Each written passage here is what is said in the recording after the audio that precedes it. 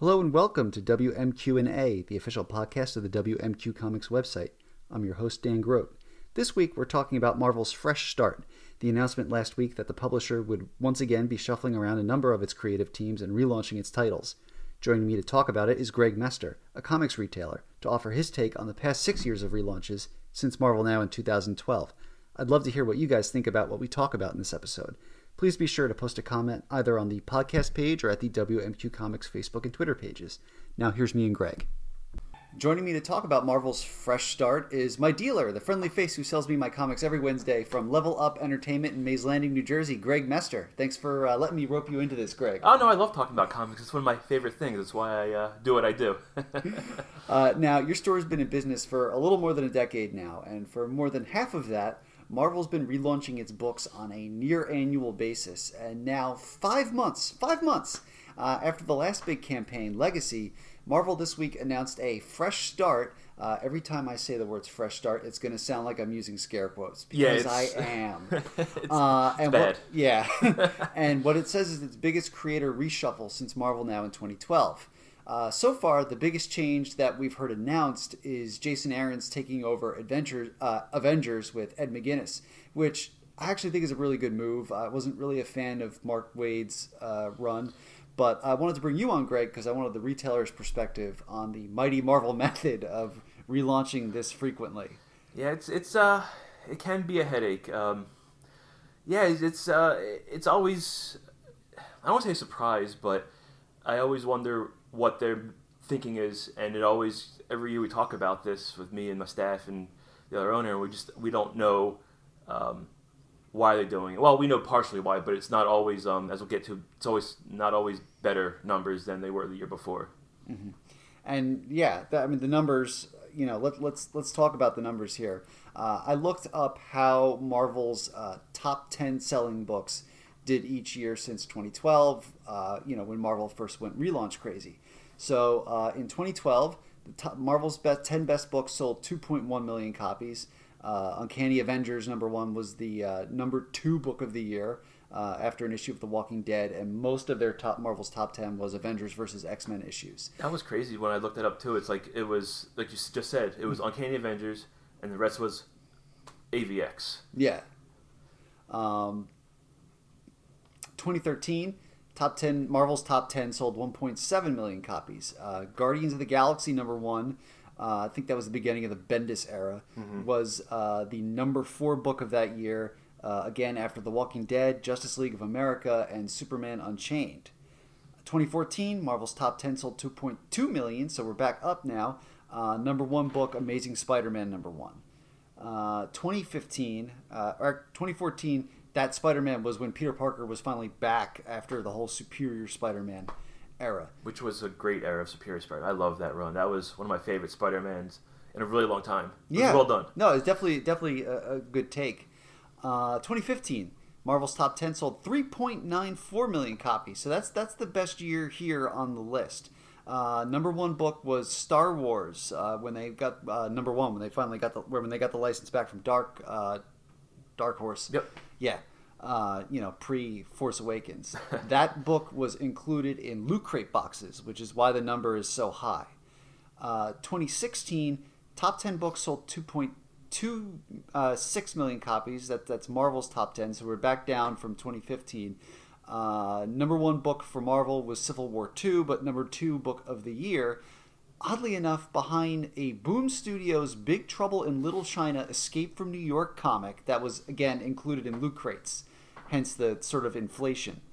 And then we get to last year, 1.65 million for Marvel's top 10. The #1 was Marvel Legacy, which in pre-orders, again, that's not sales in comic shops, but sales to them, over 300,000 copies.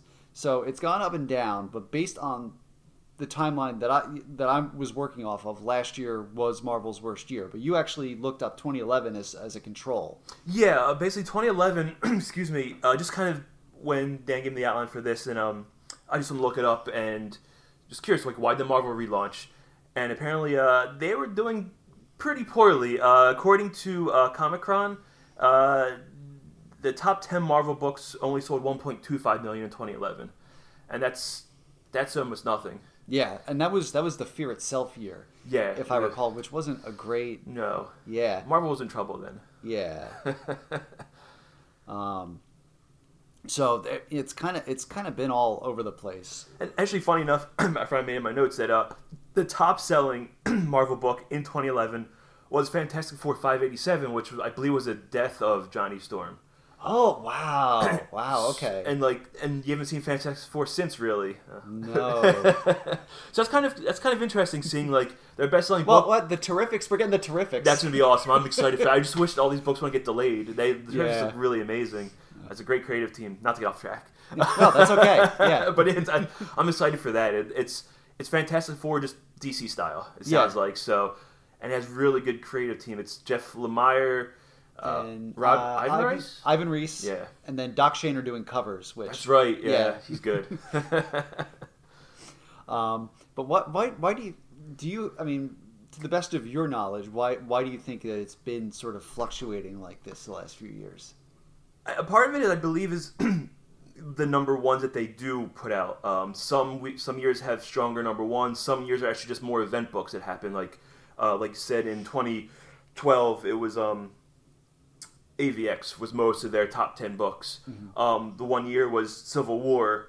Even though it went down from Star Wars, Star Wars was that huge year because you said Loot Crate. I believe that was also Darth Vader was in that one. Mm-hmm. It was a huge year for Marvel just because Star Wars made that happen. That was almost 2 million total, 1.5 to 2 million. It was a ridiculous number, yeah. So that's a big chunk. So the numbers can be a little misleading. But I think that's the biggest thing. Just depends on what number ones and what was launched, because every year it felt like there was like an Avengers relaunch, then an X-Men, then maybe it was like a generic reboot. So it really depended on which number ones got rebooted, which books got rebooted, in my opinion. Mm-hmm. Okay. From your perspective, behind the counter, do these relaunches actually drive sales? In the short run, yes. Not just speculation. But we do see some new reinterest in some books, because Marvel does get the word out pretty well with like their major events. Like there's already been a lot of stuff on Entertainment Weekly and a lot of like mainstream news sites talking about their fresh start or whatever you want to call it this time around. I wonder if they're actually sticking with that as a name, or if they're going to come up with an actual like uppercase letter campaign. From what I was reading, that's just something they used, which I think was a poor thing to release. Also, it sounds like you said, just there's something about this doesn't sound right about it. It's like, and also with that fresh start, it sounds like they sound like they want to make things better, but I'm not 100% sure they understand what will make things better. We'll get into that, assuming we get into that a little bit later. But for the most part, yeah, I think issue ones always do well, and that's why Marvel does them. It's always diminishing returns. For example, I just looking at some numbers, and where was I in 2017? Yeah, with both Peter Parker, Spectacular Spider-Man, and X-Men Gold were launched respectively this past year, or last year, should I say? Peter Parker number one sold 233,000 plus copies, and X-Men Gold sold respectively 125,000 copies. About a year later, a year into it, actually for Peter Parker only 6 months. It already dropped to 40,000 plus copies, and that's a loss of 82% of the readership, or how many copies get to the stores. And X-Men Gold, by issue 18, which is about a year for them because it was double shipping, went down to 36,600, which is a 70% loss. So in the short term, it does work. It's just after issue 3 that there's a disconnect, I think, between readership and people who come back to keep reading. And I don't know if because people don't understand how to read comics, but it's a monthly thing, or just people just get sucked into the hype, or it's more speculation, which is always a thing too nowadays, which feels like with Marvel with their variants, their gated variants, they artificially inflate numbers for the retailers who can afford them to make some money off of those books. But how many can is the question? Not a lot. I mean, from what I can tell, it's Midtown Comics, Mile High Comics, that one website that does discount comic book something or other. I forget exactly what it's called. That's probably Graham Crackers. They have like 9 shops, but for the most part, most stores can't afford to buy 1,000 copies of a book or 500 copies of a book. It's for me, even like for my store, 25 copies sometimes is a stretch. Going back to Legacy, we did okay with Legacy. 25 copies is what you currently have. We currently sell 25 copies. We had 131. So it did okay. And we did drop the price to $3.99 a little further into it. So there's, we did sell some on the discount. But Marvel did one really cool thing with that, and Marvel needs to do more of this. They gave retailers a huge discount on their books. We had to buy, I forgot the percentage, we had to buy so many over some other book, and that's what they usually do to get this huge discount on it. And I was like, it was a no-brainer because I get these books for, I think it was like $1.50 a piece. I can make my money back in 30 copies, so it's a no-brainer getting 131 copies. But Marvel unfortunately doesn't do that. They really put the onus on the retailers of selling their items and to give us very little recourse into returnability or any kind of thing. And that's another reason why I think numbers go down every year, because they give us, as a retailer and other retailers I've spoken to and on the message boards and stuff, they've lost faith in Marvel. They don't want to take the big risk on Marvel because they've been burned. The first couple years are good, and then you just got with Legacy the year before, and whatever the year was called before that, all new, all different Avengers, whatever that name was. It's diminishing returns, unfortunately. I think the one before that was Marvel Now 2.0, where they just went back to Marvel Now. Yeah. It was whatever the post-Secret Wars. That's right, yeah. No, because there was another one after Civil War 2, wasn't there? I don't remember. I know there's Avengers Now, Marvel Now, it's a Marvel Now 2.0, all new, all different, in no specific order. I'm missing a couple of them there, but the branding is tough. Like it's the same word cloud of now and different and all and new. And unfortunately, it's not always that. It's not always true. Unfortunately, you get that little bit. I mean, you had Riri Williams this past relaunch 2 launches ago.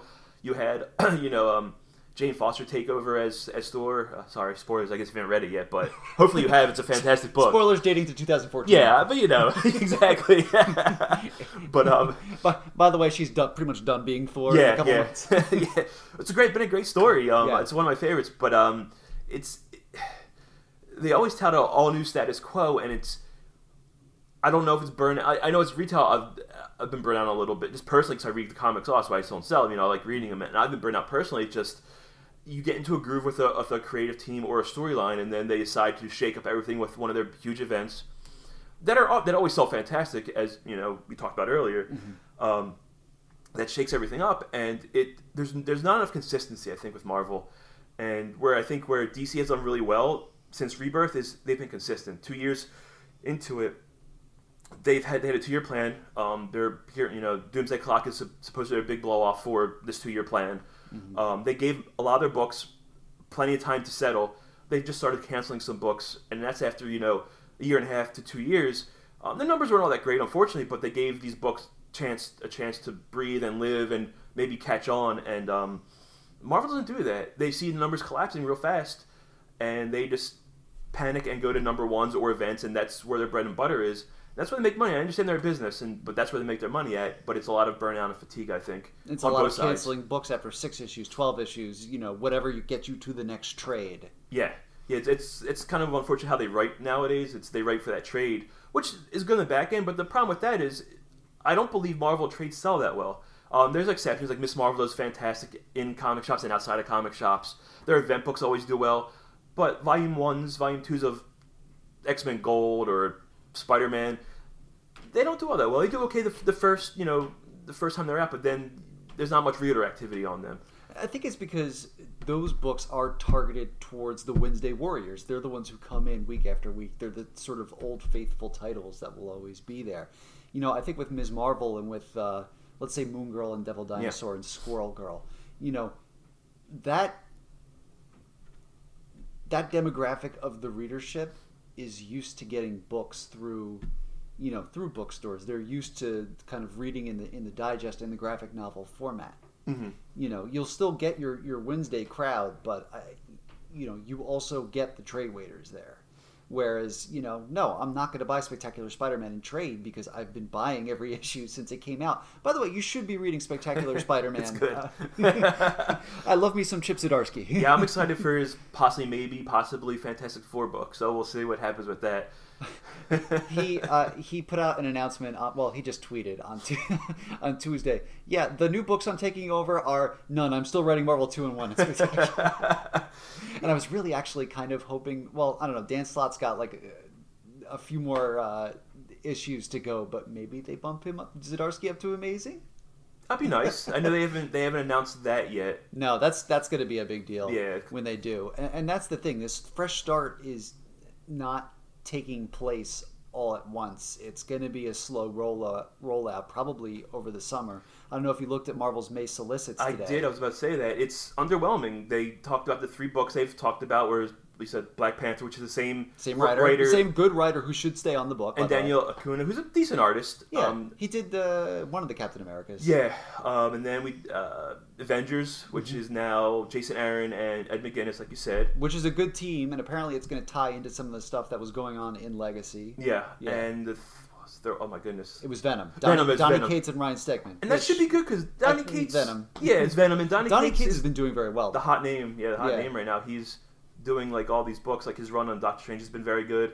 And then Thanos, everybody's talking about Thanos. Thanos is great. I'm a little upset that Thanos is not in new solicits yet, but we'll see what happens with that. But Thanos has been great. Like for a character who is usually a big villain and there's no really mid-ground on him, they make a very compelling book about a villain and his trials and tribulations, I guess, and it's very interesting. And again, another highly recommended book that's outside like the regular superhero norm. But yeah, so I'm a little upset by that because it feels like they get the hype up and then it's a slow burn and then things roll into each other because then things get delayed for whatever reason, like if any countdown gets delayed or whatever. And unfortunately, that's what does happen in comics. But it can be frustrating when it's a slow rollout and things are happening in that kind of pace. When as a retailer, I appreciate having new number ones, but for me, clearly, it's like they want to have number one, so their monthly numbers look nicer than they actually are. You want to see the whole plan so you can have confidence in it and you can talk it up to your customers. Yes, exactly what you're talking about with DC. They had this plan. For the most part, most of the books are separate, but there are some hits here or there, especially hints. Flash has always been about like the Doomsday Clock, with Superman starting to get into it, and they've had this plan, and they're rolling out their second wave with New Age of Heroes. Yeah. And they're spinning out that Justice League No Surrender, but it feels like they have a plan. They're sticking to it, and they're going to live or die by it. And I feel like they after the debacle of New 52 after the first year, they finally said a couple years ago, we made a mistake. We're sorry. We're listening. And I feel like they listened, and they made a lot of changes these 2 years. Not always have been great, but they've been steady, and I can count on DC in my store to be sold and to sell. And we used to be a Marvel store. Now we're pretty close 50-50 cut. So it's DC's made a lot of inroads with my customer base. I can't speak for other stores, but there's a lot more faith in DC right now, where Marvel is like, it's always like eggshells the past couple of years. Yeah, I mean, myself personally, I became a DC reader like just last year, really, between Mr. Miracle and Metal. I'm going to be picking up the Terrifics next week. I started reading Doomsday Clock. It's probably the weakest of all the titles I've just listed. Yeah, barring what doesn't exist yet. Yeah. But no, they've done a lot to sort of get my attention, which isn't to say, I'm probably still reading as much Marvel stuff as I ever was. Same here. Yeah. I just feel like I'm doing a lot more chin stroking about their decisions, though. I agree. It's been a conversation for the past couple of years, and their creative teams are top notch, whether you like them or not. They have a lot of good creative teams on there with good artists, with good writers. Whether you like, for me, like I didn't really like the Empire, or I didn't like the Hydra Cap character, but that wasn't for me. But I know it was. The writing was supposedly good, and a lot of people did like it. Same with Thor. Like, love or hate Jane Foster as Thor, it was well written. Yeah, and you could be opposed of having a female Thor. You could be opposed of like Jason Aaron, so be it, and that's fine. But I think it was a well crafted story, and it's been building since he came on Thor. 2012. 2012. So I'm really glad he's getting Avengers, because clearly he's he's the next guy like up the bat. He's going to do like a big event for Marvel, I think. Yeah, I think Jason Aaron's going to do a nice job, and I also think they talked about this being the biggest creator reshuffle. There's a lot of question marks right now. Who is going to take over Thor? Now in the May solicits, there's no Mighty Thor, but there is a Thor miniseries that apparently involves Jane going to Valhalla. Yeah. Yeah. So that's apparently going to fill the gap for a few months, but Jason Aaron is writing that. So we're waiting on a new Thor creative team, which is going to be big news. We're waiting on a new Amazing Spider-Man, writer. Dan Slott was on that book for a decade. It's crazy. We're waiting on a new Iron Man writer because Bendis' last issues of Invincible Iron Man and Spider-Man, the Miles Morales Spider-Man, are out in May. We're waiting on a new Deadpool writer, Jerry Duggan, again, been there since 2012. Except that new miniseries as a stopgap, I think, right? There's like a Deadpool year next. I forget exactly what it's called. There's like a 5-issue miniseries with Deadpool. Yeah, we're waiting on that. What else? Most likely, my best guess probably a reshuffling of X-Men a little bit. I think it couldn't hurt. We're back to the way it used to be, where there are too many, where it feels like there's too many X books, which is a complaint I kind of miss having. And it's funny because I think X-Men Red is a really cool idea, but there's only really 2 characters on that team that are like really known. I guess 3 characters. There's Jean Grey, Nightcrawler, and Namor, right? What about Laura Kinney? Oh yeah, Laura. I forgot she's in that with what's her close name? Honey Badger. Honey Badger. That's what I heard too. That I saw that Wolverine wasn't on the solicits. All new Wolverine, I mean. No, it was there. It was actually. okay. Yeah, it was issue 35. It didn't say final issue or anything, but it was one of those sort of vague, like it all comes down to this. And now I'm looking at Tom Taylor's Twitter feed to see if he's like, oh yeah, no, that book's gonna be ending. Yeah. He's a busy man. He just took on Red. I think he's writing one of the Hunt for Wolverine miniseries. Yeah. Why are there 4 of them, guys? Why are there 4 Hunt for Wolverine miniseries? I'm only reading Mystery Madripoor. They need another weekly book to mess up retailers. There's a lot of those weekly books right now. That's like the new thing. Even IDW is doing it. They got a Star Trek miniseries coming out weekly in May. And it's funny because I love that Mirror Broken story, but it was monthly before. Now it's weekly. Yeah. But what that is pretty much a way for companies, in my opinion, to not. Long story short, as a retailer, I have some time to make changes to what I order. Yeah. Unfortunately, with a weekly book, I don't have any time to make changes. So it's basically me guessing how many issues of whatever book I need for those 5 weeks. I might have a chance to mess up, change with issue 4 or 5 possibly. Mm-hmm. But for me, that reeks of, and DC did it in the past too, so they're not blameless in this too. But that reeks of, we need to make money and just keep it kind of like a steady income with those books. Yeah. For instance, No Strength is doing pretty well for me. Yeah. It's a weekly book, but honestly, for the most part, I'm selling about 35. I had 50 copies of issue 1. Okay. Sold out most of those. Been getting about 35 ever since. I sell more or less all of those.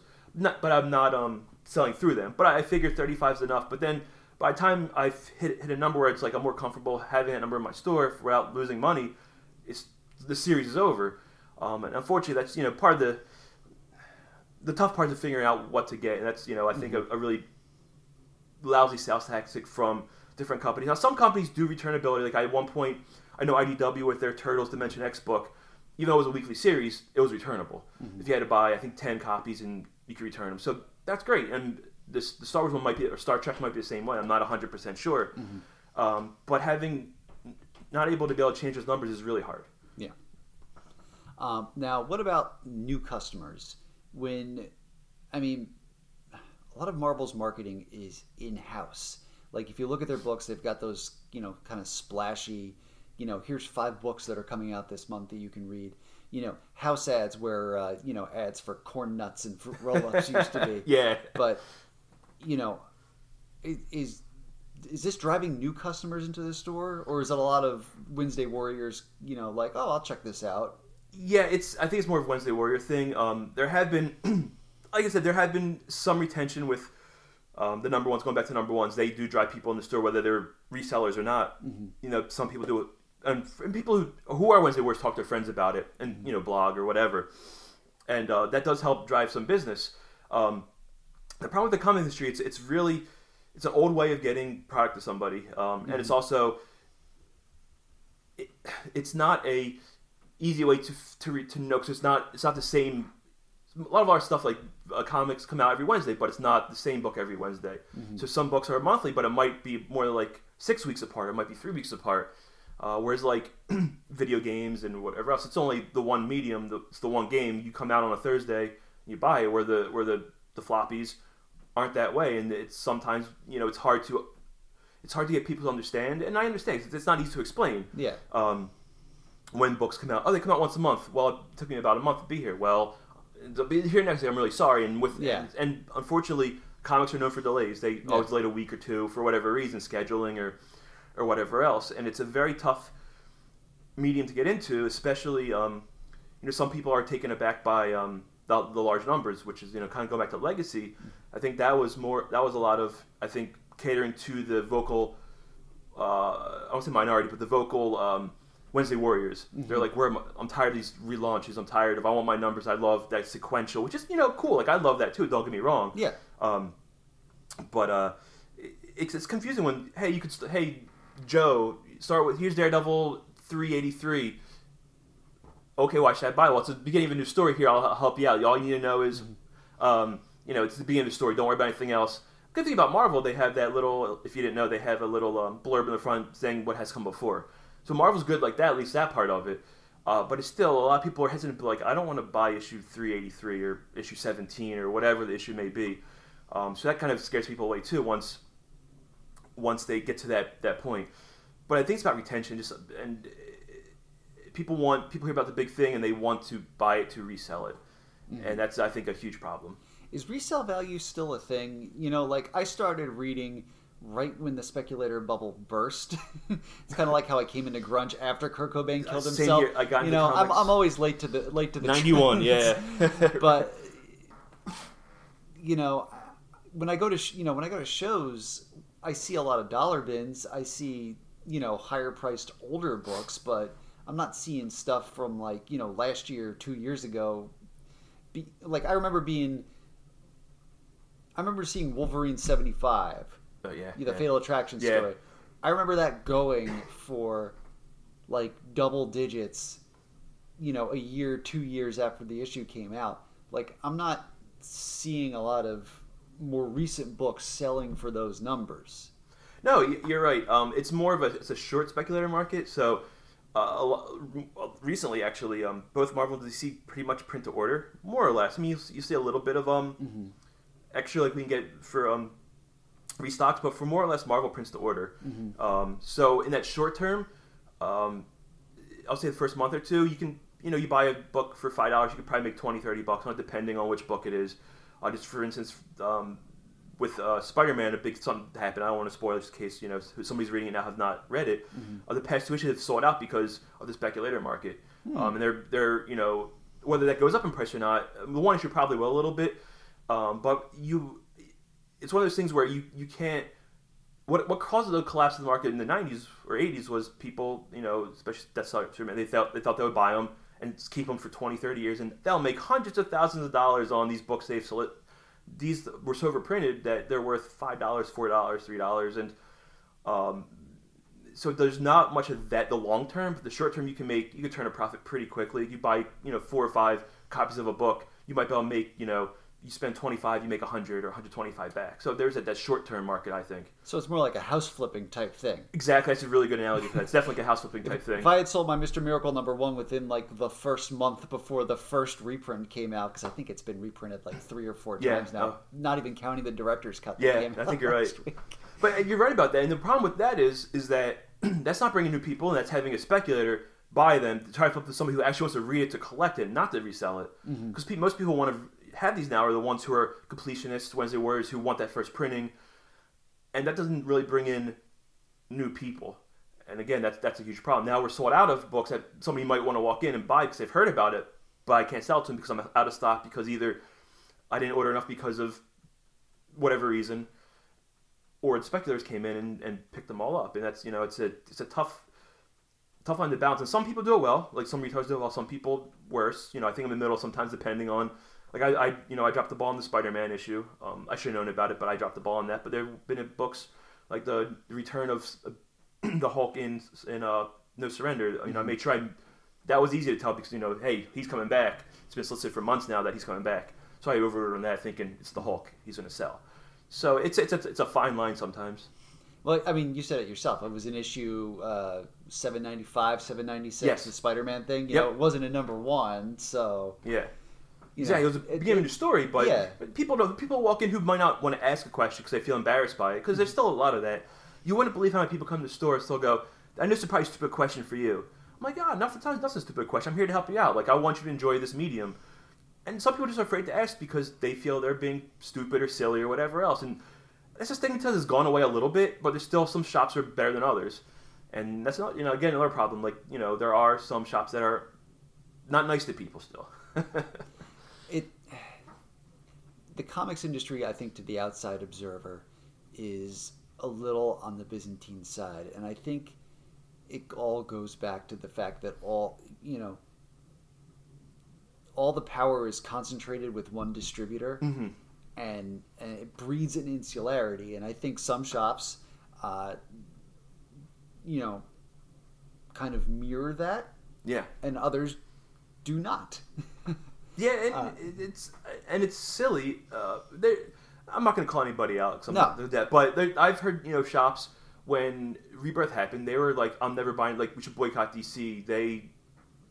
But I'm like, "Why? Remember all you're a retailer, so you don't want to cut yourself off half your market." That's a third of your market. Yeah, maybe more, depending. Yeah. And two, you're supposed to selling. Just because you don't like something doesn't mean you can't sell that to somebody else who might like Batman or Superman or whoever. It doesn't matter. Like part of it is like talking to people, understanding what they like, getting people into thinking about things that they trying to figure out what they like and give them something that will be similar to maybe a Superman or Batman character or whatever else. And it's about like talking about comics and having fun. I mean, it's one of the only mediums right now where you can go into, hang out, talk about comics or nerd culture or whatever else.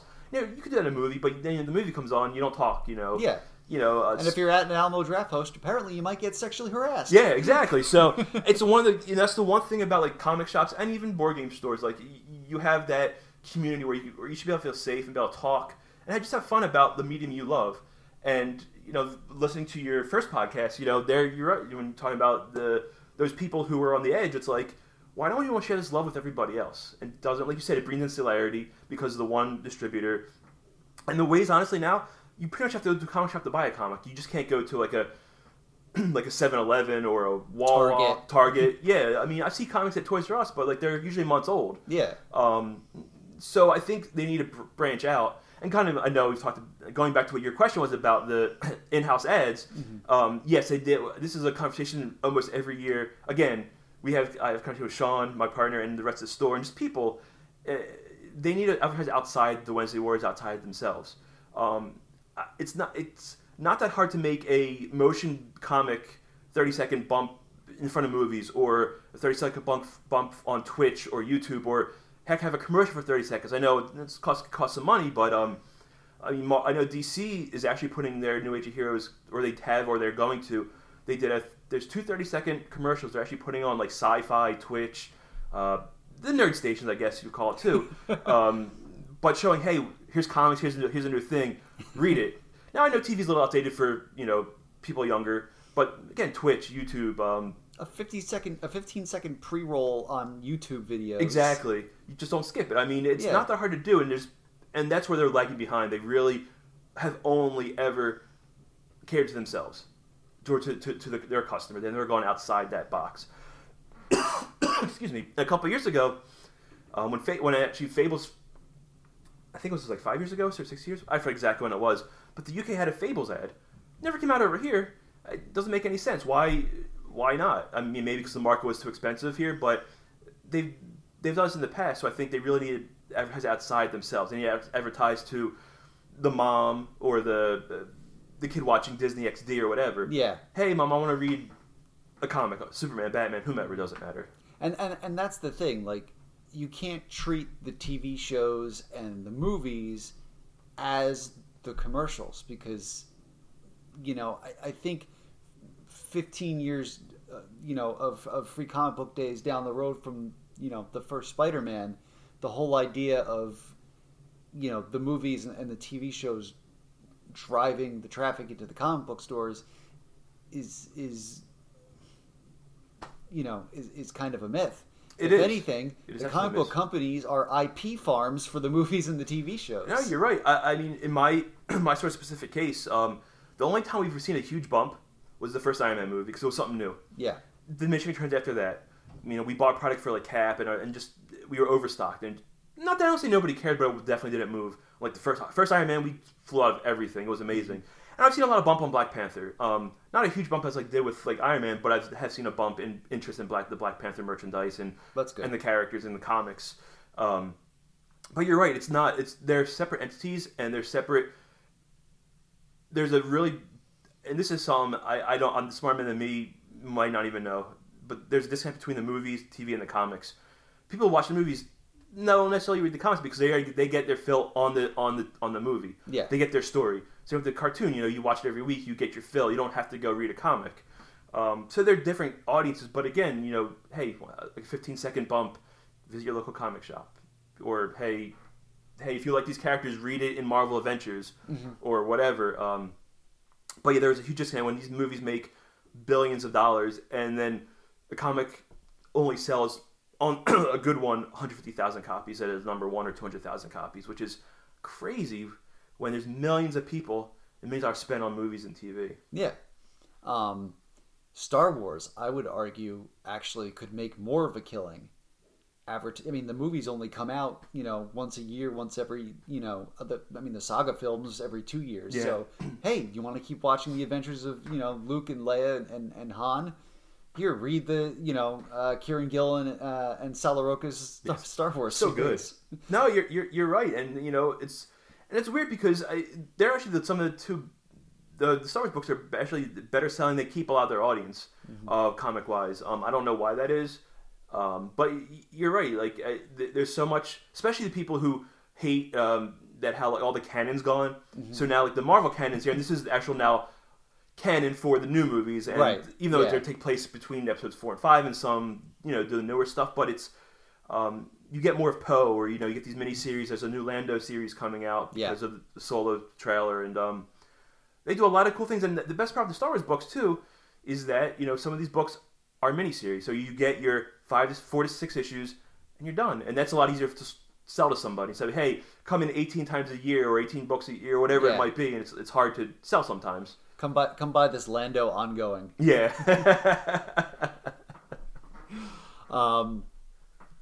Getting back to Legacy a little bit, you mentioned, getting the discount, buying X number of copies of Legacy number 1.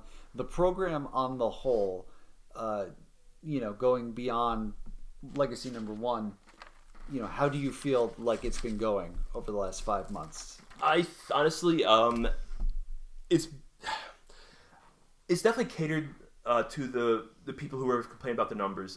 It hasn't been strong. Unfortunately, after Legacy, some of their some of their number ones or their whatever they want to call it, like issue number 13s, where they might have moved to the newer numbers, and like with Venom was like 155 or it was kind of all over the map, and not all of them were renumbered. Yeah, it was renumbered weirdly. For instance, like Cable went to 150, but they took out the first 2 issues of the miniseries, which is silly. Like, right. So, and technically there was a Marvel 2-in-1 before. That's right. Yeah, exactly. And they decided not to do it. That was editorial. That's what David Gabriel said. He came out and said editorial said, "No, we'll start number 1 with that," for whatever reason. Yeah. Okay. Whatever. Okay, fine. Whatever. It's not. But and that's the thing about there's no consistency.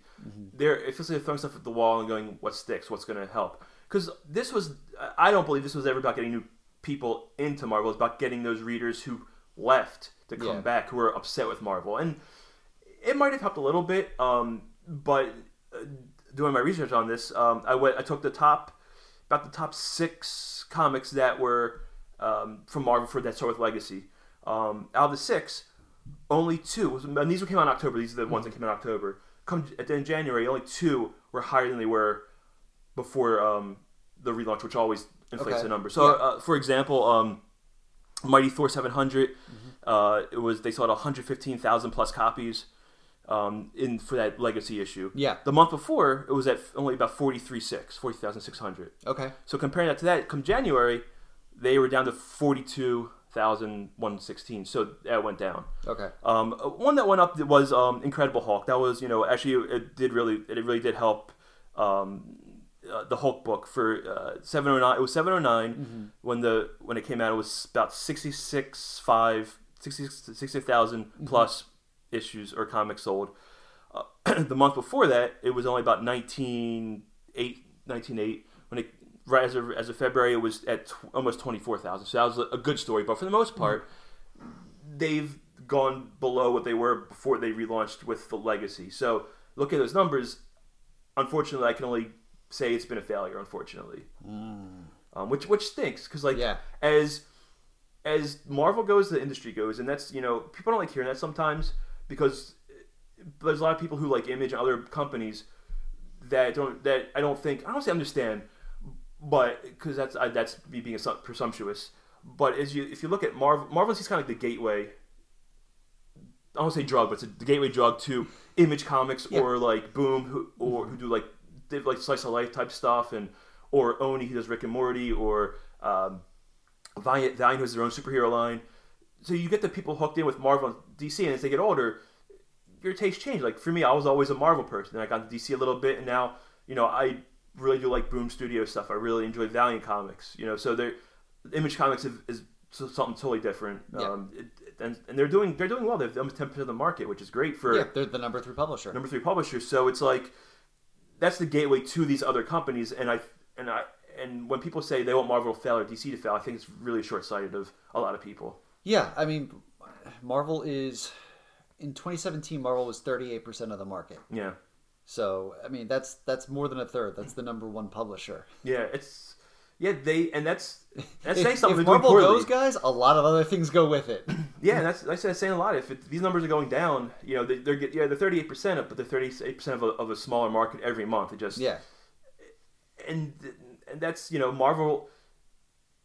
Marvel has a lot of problems right now, and I know they just cleaned some house up top. Yeah, I'm hoping this fresh start is a way to, like, after they get all this stuff done, they really keep to a plan and see it through. And that's the only way I really think you can really start seeing numbers that aren't artificially inflated and that keeps the industry strong. With the inflated numbers are great, but doesn't keep the industry strong. I think we need to see some more announcements, and I think we need to, I don't think what we heard this week can be it. And, it's funny in talking with, sort of other people on Twitter, I remember a few weeks ago, when all the DC started rolling out all the Bendis announcements. Oh, Superman 1000. Bendis is going to do that. Bendis is taking over Superman. But don't worry, we're not totally screwing over Dan Jurgens and Peter Tomasi and Patrick Gleason because we're going to do these supersized specials. And Scott Snyder's taking over Justice League and we're doing No Justice. And it was like hit after hit after hit. DC Nation #0. It's going to be a 25-cent 3-story sampler with a Tom King Batman story and a Scott Snyder Justice League and a Bendis Superman story with Jorge Luis Garcia Lopez. Yeah. I'm like, I'm just like sitting there at the keyboard like, stop, it's too much. Yeah, and it keeps the excitement. Like you see they have some sort of plan in place. Yeah, you like it or not. And the names to back it up too. Yeah. That's why like the whole New Age of Heroes they're doing. They have top tier writers, top tier artists. And the best artists the 90s had to offer. That's right. And from what I was reading and listening on the internet, whatever you want to call it, they have a plan for, a next wave of these creators who they talk about a symbiotic relationship as they talk about the creator. They want to put artists with writers who work well together. And I think it's a really good thing because with Marvel, it's important. And DC too, but you just get these fill-in issues. There's so much that comes out.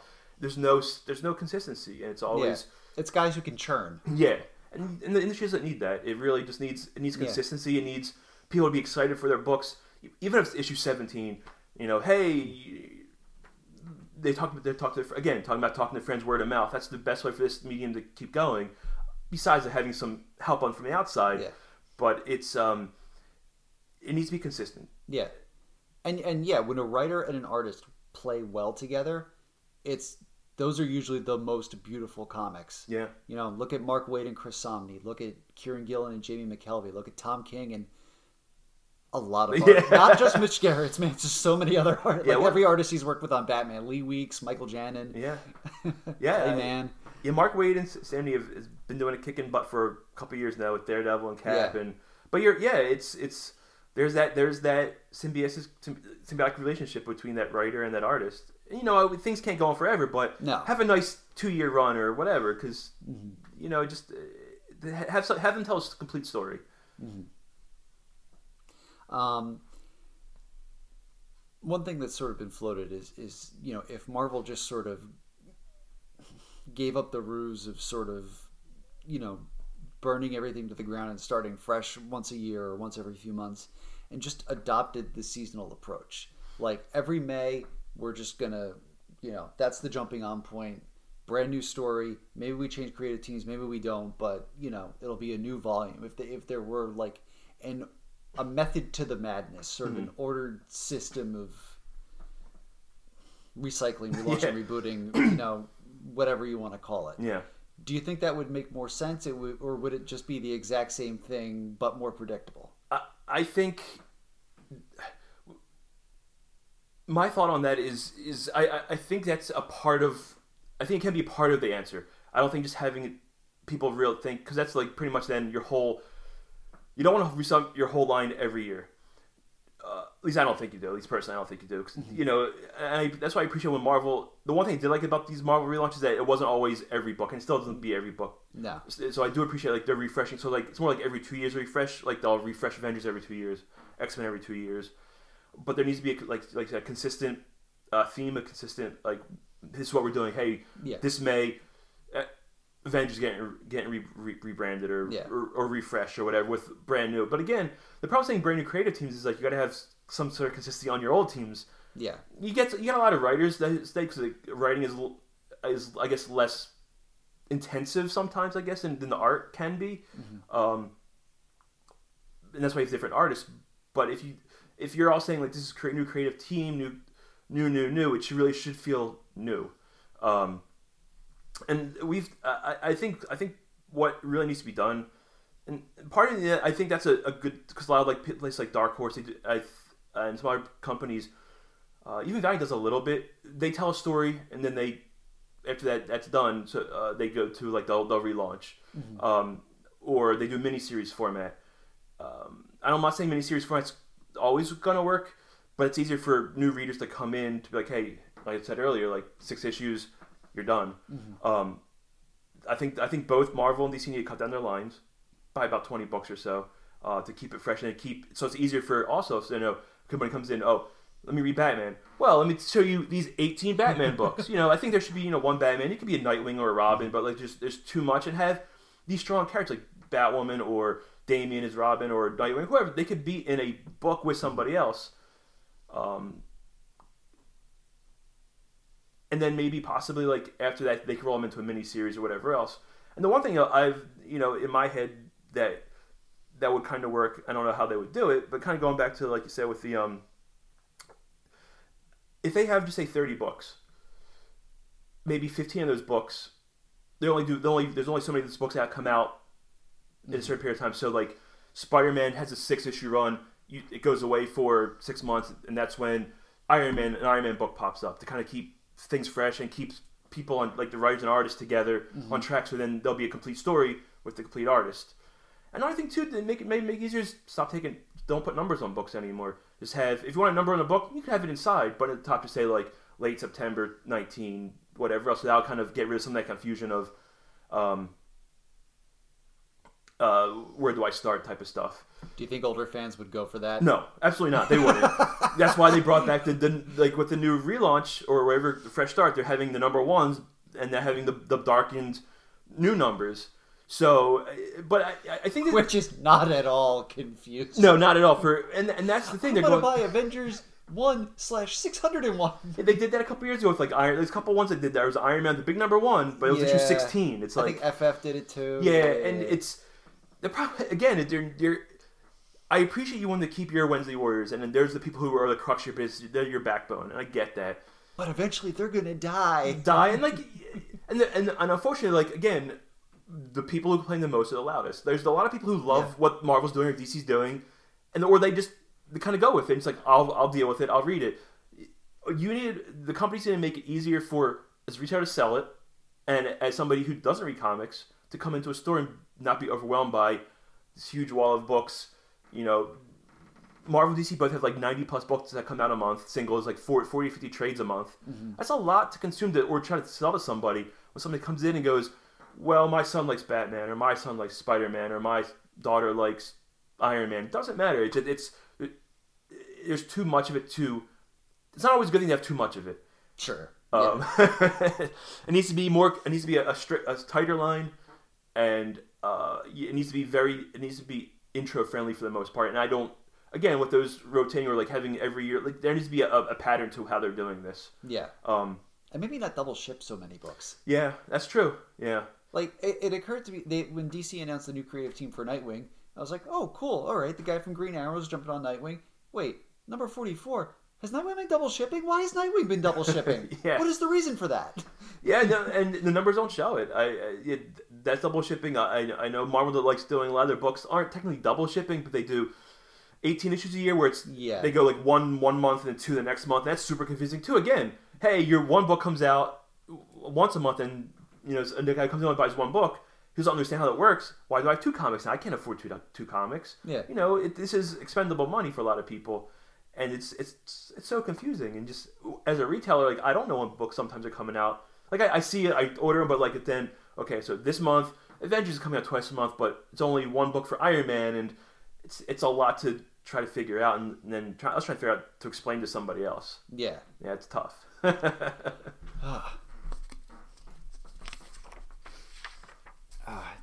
One thing, getting back, we talked about David Gabriel before, and. I guess we're coming up on the next Marvel Retailer Summit pretty soon. So yeah, I think it's April. Yeah, end of April. End of March, whatever. Yeah, yeah. Lot of interesting things came out of last year's Summit, but without belaboring that, one of the things he said, and it's kind of germane to our conversation. David Gabriel was one kind of the sales higher ups at Marvel. Yeah. Said we get better returns on number ones than anything else, which again it's something we've talked about. It's absolutely true. But that it's harder to incentivize higher number books. But they've had success with upselling books, and what I mean by that is making issues nearly like $10 and like double sizing them. Yeah. Spider-Man's coming out, the 800s, $10, I think. Yeah. Yeah. They've done that with Deadpool a couple of times. I think it was almost every other month at one point. It was ridiculous. Yeah, it was way too much. And stuffing them with backup strips.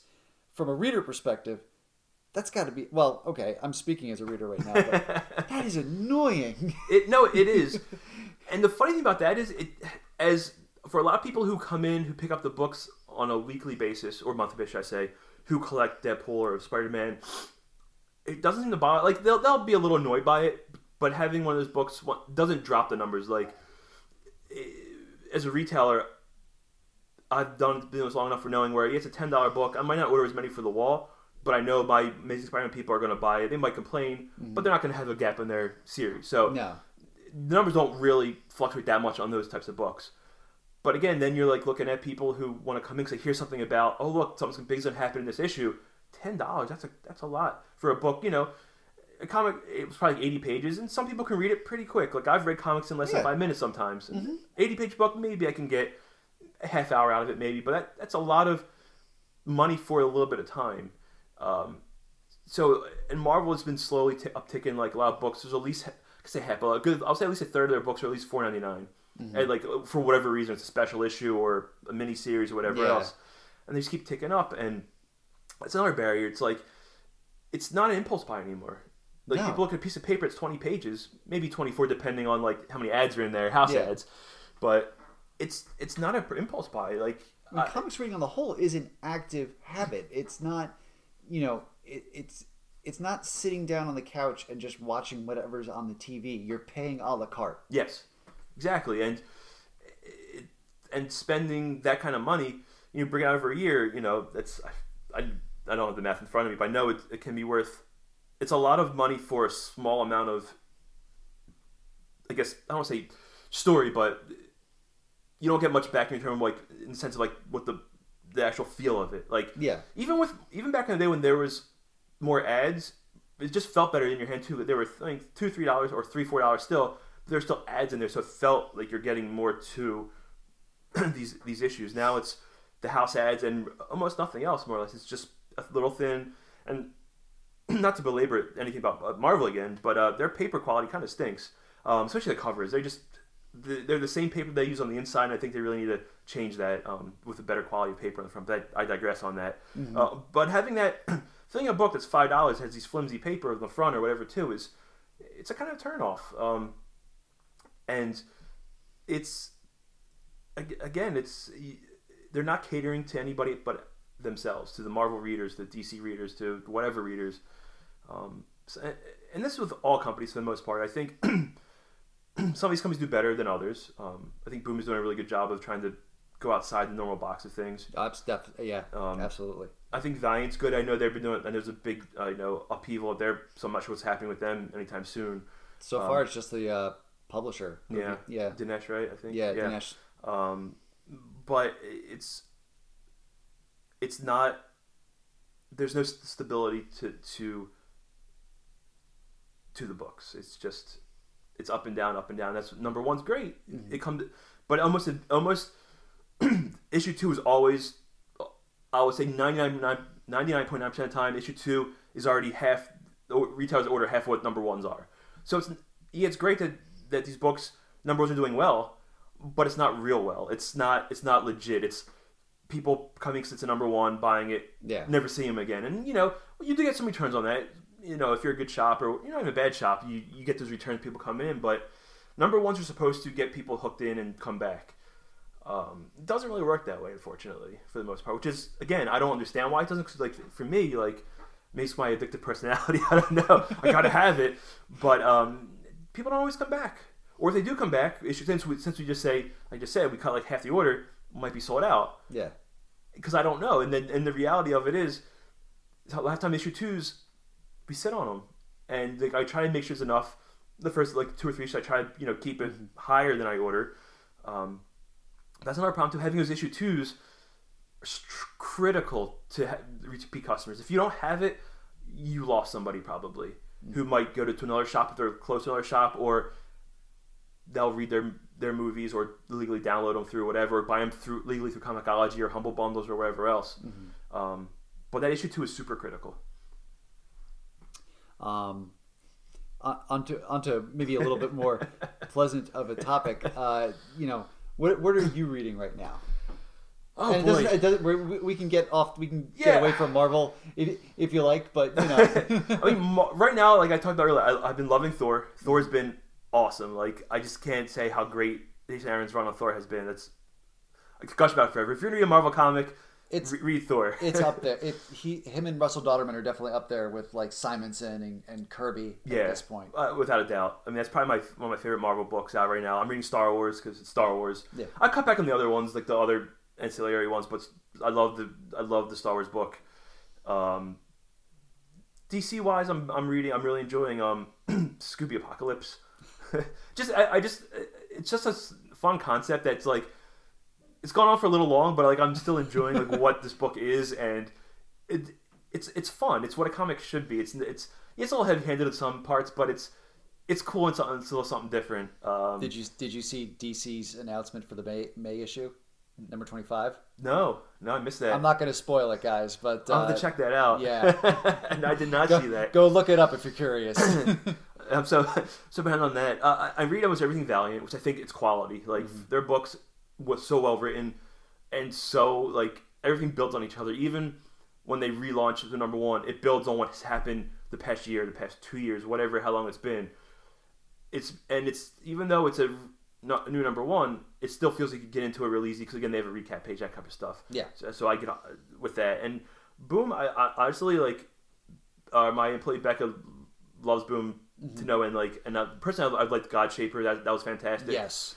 That was really well done. I'm loving Power Rangers. I'm excited for the crossover, whatever you want to call it. Shattered Grid. Grid. That's gonna be good. An Image I'm really, really enjoying. Spread, even though it's just about done.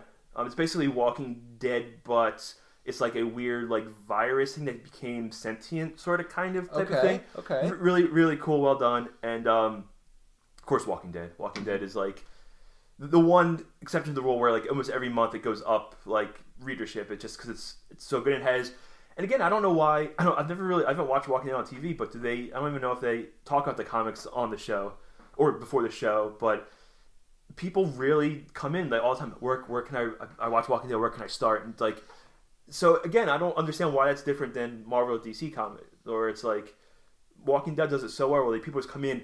I sell at least 5 to 10 copies of Volume 1 a month, at least. I mean, you could make the case that it's not a universe; it's just that's one true. book. I mean, it's a book that's been going on for quite a while now. What are they up to? Like 175? I think they just put out. 176, yeah. You know, but you can buy those nice thick compendiums. Yeah, for a good price. You know, there's one entry point. Yeah, that's true. Honestly, you are probably right. It's the beginning of everything. That does make sense. I didn't really think about it that way. That makes a lot of sense. Where it's like you start. There's nothing before number one. This is it. This is where you start. Where like these number ones. There's have been things built before that for 75, 60, 50 years, whatever long it's been. What else am I reading that I really like? I just read too much. That's my biggest problem. Because I mean, I read Walking Dead when that's one of the books I read whenever it comes out, immediately. Oh boy, I'm drawing a blank. But I mean, as weird as it sounds, like I'm not reading Batman, even though I should be. I know it's fantastic, but I dropped it at one point because I didn't like the one run, and then I'm kicking myself. Oh yeah, Mr. Miracle, stupid. Yeah, Mr. Miracle's been fantastic. Like I'm finally caught up on that more or less. That's been excellent. Like it's such a meta comic book. It's not for everybody, and I understand that, but it's fantastic. That was my. I mean, it still is my favorite book, but it was my favorite book of last year. Yeah. This past week, I think my favorite thing that I picked up was the Sniffle, the final issue of Generation X. Oh yeah, it was the last issue. I know it didn't do that well, but I like the X line having a Young Mutants in Training book. Yeah. And I liked that Jubilee was kind of the head of it all, and I liked what they did with her in the last issue, which again I'm not going to spoil, but it's something that you've probably been waiting for about 8 years now. I think I know what you're talking about. Yeah, it's you, and that's the thing about Marvel. Like they talk about legacy, but what does that mean? Like to them, like to me, like legacy talks about like the younger characters, building to like. Doesn't have to be a protege per se, but like you want to see like Jubilee or Armor or I think it's her name Armor. Magic. She's a little bit in the older guard, but like these characters to become the next phase of the X-Men groups or have them be bumped up to the big leagues as they call it or whatever to a regular X-Men book. Yeah. But now the main X team titles are all basically the old folks at the dinner table. Yeah. Kitty and Jean and old man Logan, literally. Yeah. Grandpa. There is a new mutant series or miniseries coming out next month, but it's Richter, Wolfsbane, Magic, Strong Guy, which, by the way, I'm here for the Strong Guy Renaissance. I agree. FYI. Just never call him by his real name because that's awful. It's a stereotype.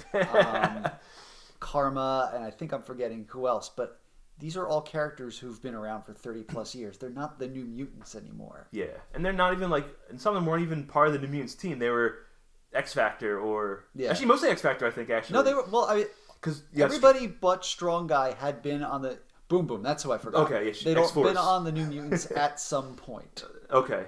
Yeah. Because was Boom Boom in the newest run of not newest, but like early 2000s maybe it was, or I forget. There was like a weird run of New Mutants, like that was during Decimation. I think it was New Mutants, or am I thinking? Oh, okay, where it was like a young, that was like another young team. Yeah, I forget who was on that team. That's when I kind of jumped out of comics for a little while. But yeah, you're right. They're not the new like that book is primed for like these no name or new characters. They're called the new like why not? It's in the name. Like have these new characters show up or like little known character or little used characters. Like I don't want to use this. This popped in my head. Even though it's not a bad good character, Maggot. Like he was a really awful character, but like he was only around for like a year. There's a weird thirst online for Maggot. Like really? Maggot has fans. Really? And, like I'm saying, I like came up during that Siegel Kelly era, or I was reading X-Men at the time. I don't get it. No. Like, I'm excited that Blake's coming back in Exiles, which is awesome. Yeah. Oh, Saladin Ahmed Exiles sounds phenomenal. Yeah, because it has like a little cartoon Wolverine, what his name was. That is not the selling point. No, but yeah, no, it's Blink. It's I'm drawing a blank, but Iron Lad, I think, is in it. Oh yeah, that's right. The future. A Peggy Carter, who is Captain America. That's right. And a Tessa Thompson inspired Valkyrie. That's right. That's her going into. But yeah, I'm excited for that book. Like, I know I might be the minority, but I think it's a cool concept. I'm hoping Marvel gives it time to breathe. And that's what I'm hoping for. Give it time to breathe. I mean, Black Bolt, they gave 12 issues. And there were 12 spectacular issues. That's what I'm excited about the Quicksilver, that he's writing Quicksilver, that 5-issue miniseries they solicited this month. That one didn't hit me. Is there a market for that? I don't think so, but I might read just because I've heard such good word of mouth about Black Bolt and what he's done. He's also writing Abbott from Boom, I believe. Abbott is phenomenal. So, like the same thing like with me for... like, this is not me knocking Saladin Ahmed at all. Yeah. He's fantastic. I just don't like... I've never been a Quicksilver fan, except for, like Peter David stories, obviously. Yeah. No, I agree. He's one of those characters they've always tried to do something with. They had their short-lived, like, 90s run. They did that weird thing in, the Ultimate Universe where he was incestuous with his sister, which was really strange. There was a similar story in Thunderbolts where it was the Fenris twins, but the sister was dead, and the swordsman had her skin on the hilt of his hand. Oh, that's right. Yeah, that's right. That was weird. That was gross. Yeah. So yeah, I don't know what this thing about Quicksilver is because I don't really know who's clamoring for it. Or like what if it's a large population? I'm sure it's people who like Quicksilver. Don't get me wrong. I'm sorry to offend anybody, but I'm willing to give at least read it. Like I might not collect it but like I'm willing to give it a check. So how much I've heard about how great Abbott was and how great Black Bolt is and was. Should I say it was? Yeah. It hasn't ended yet, but it is ending. Yeah. Okay. He confirmed that. But Greg, I really appreciate you coming on and giving us your perspective on things. Where can people find your store online? We're at either shoplevelup.com or levelupentertainment.com. And we're coming up soon. Just a little plug. Free Comic Book Days coming up. Saturday, May 5th. Dan's going to be there, I believe. I'll be there. Doing something really cool. We'll announce that soon. But we have a really good time there. We're trying to just hang out, have a good time, talk about comics, talk about lots of other things, and just, hang out. Hope to see you guys there. That's it for this week's show. As always, you can follow at Daniel P. Grote on Twitter, and for more comics news, previews, reviews, interviews, and plain old views, check out WMQcomics.com and the WMQ Facebook and Twitter pages. We'll see you next week when we'll be talking to writer Magdalene Visaggio about her new DC series, Eternity Girl.